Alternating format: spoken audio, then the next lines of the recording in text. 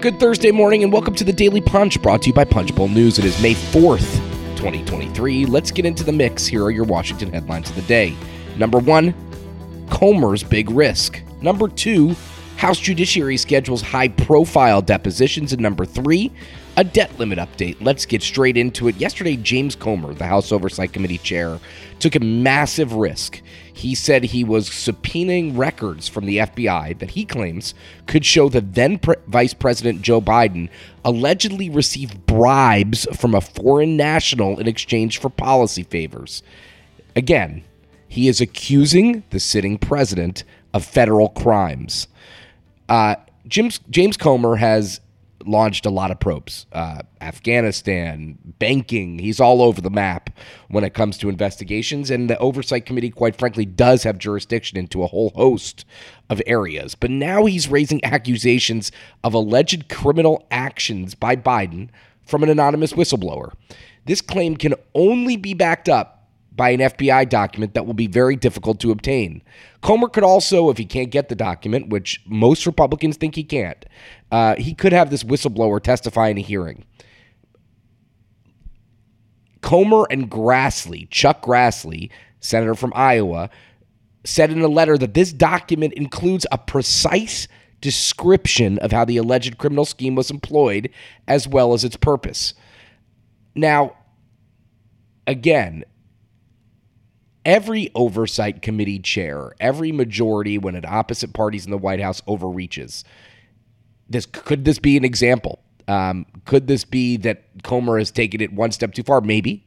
But these are, to say the least, explosive allegations. The White House has strenuously denied these, saying that innuendo and insinuation masquerading as an investigation. But listen, by just raising the prospect of a set of criminal acts by the president and his family, which they've done now for months, is an attempt politically to paint the Biden family as corrupt. Remember, he's up for re-election next year, if you didn't realize that. But if you zoom out and look at the broad landscape of the House GOP investigations, it looks as if the party is trying to impeach Biden or putting together an impeachment case. They're probing bank records by Hunter Biden, accusing the president of corruption.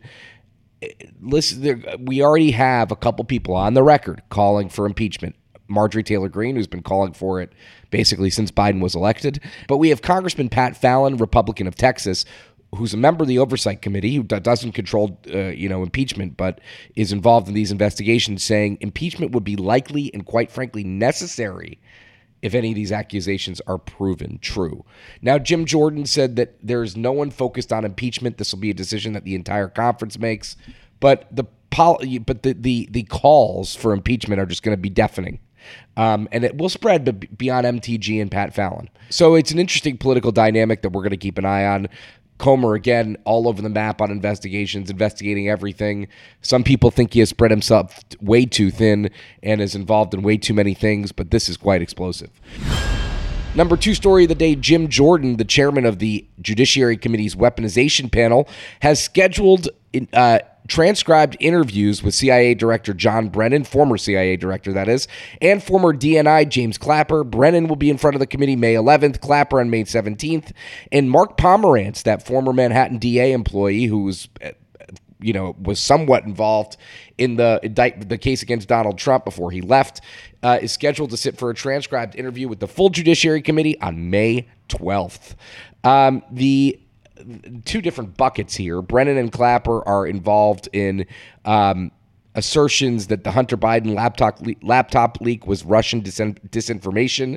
I'm sure that's going to be the majority of what Jordan asks them. The panel conducted a transcribed interview in early April with Michael Morell, former deputy director of the CIA, and Pomerantz, of course, the president.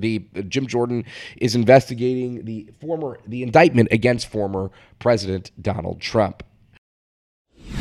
Number 3 story of the day, a quick debt ceiling update. 2 notable things on the debt ceiling front yesterday. Comments from Jay Powell and Karine Jean-Pierre. Powell said if the debt limit is breached, the Fed couldn't protect the economy from the potential short and long-term effects of a failure to pay our bills on time.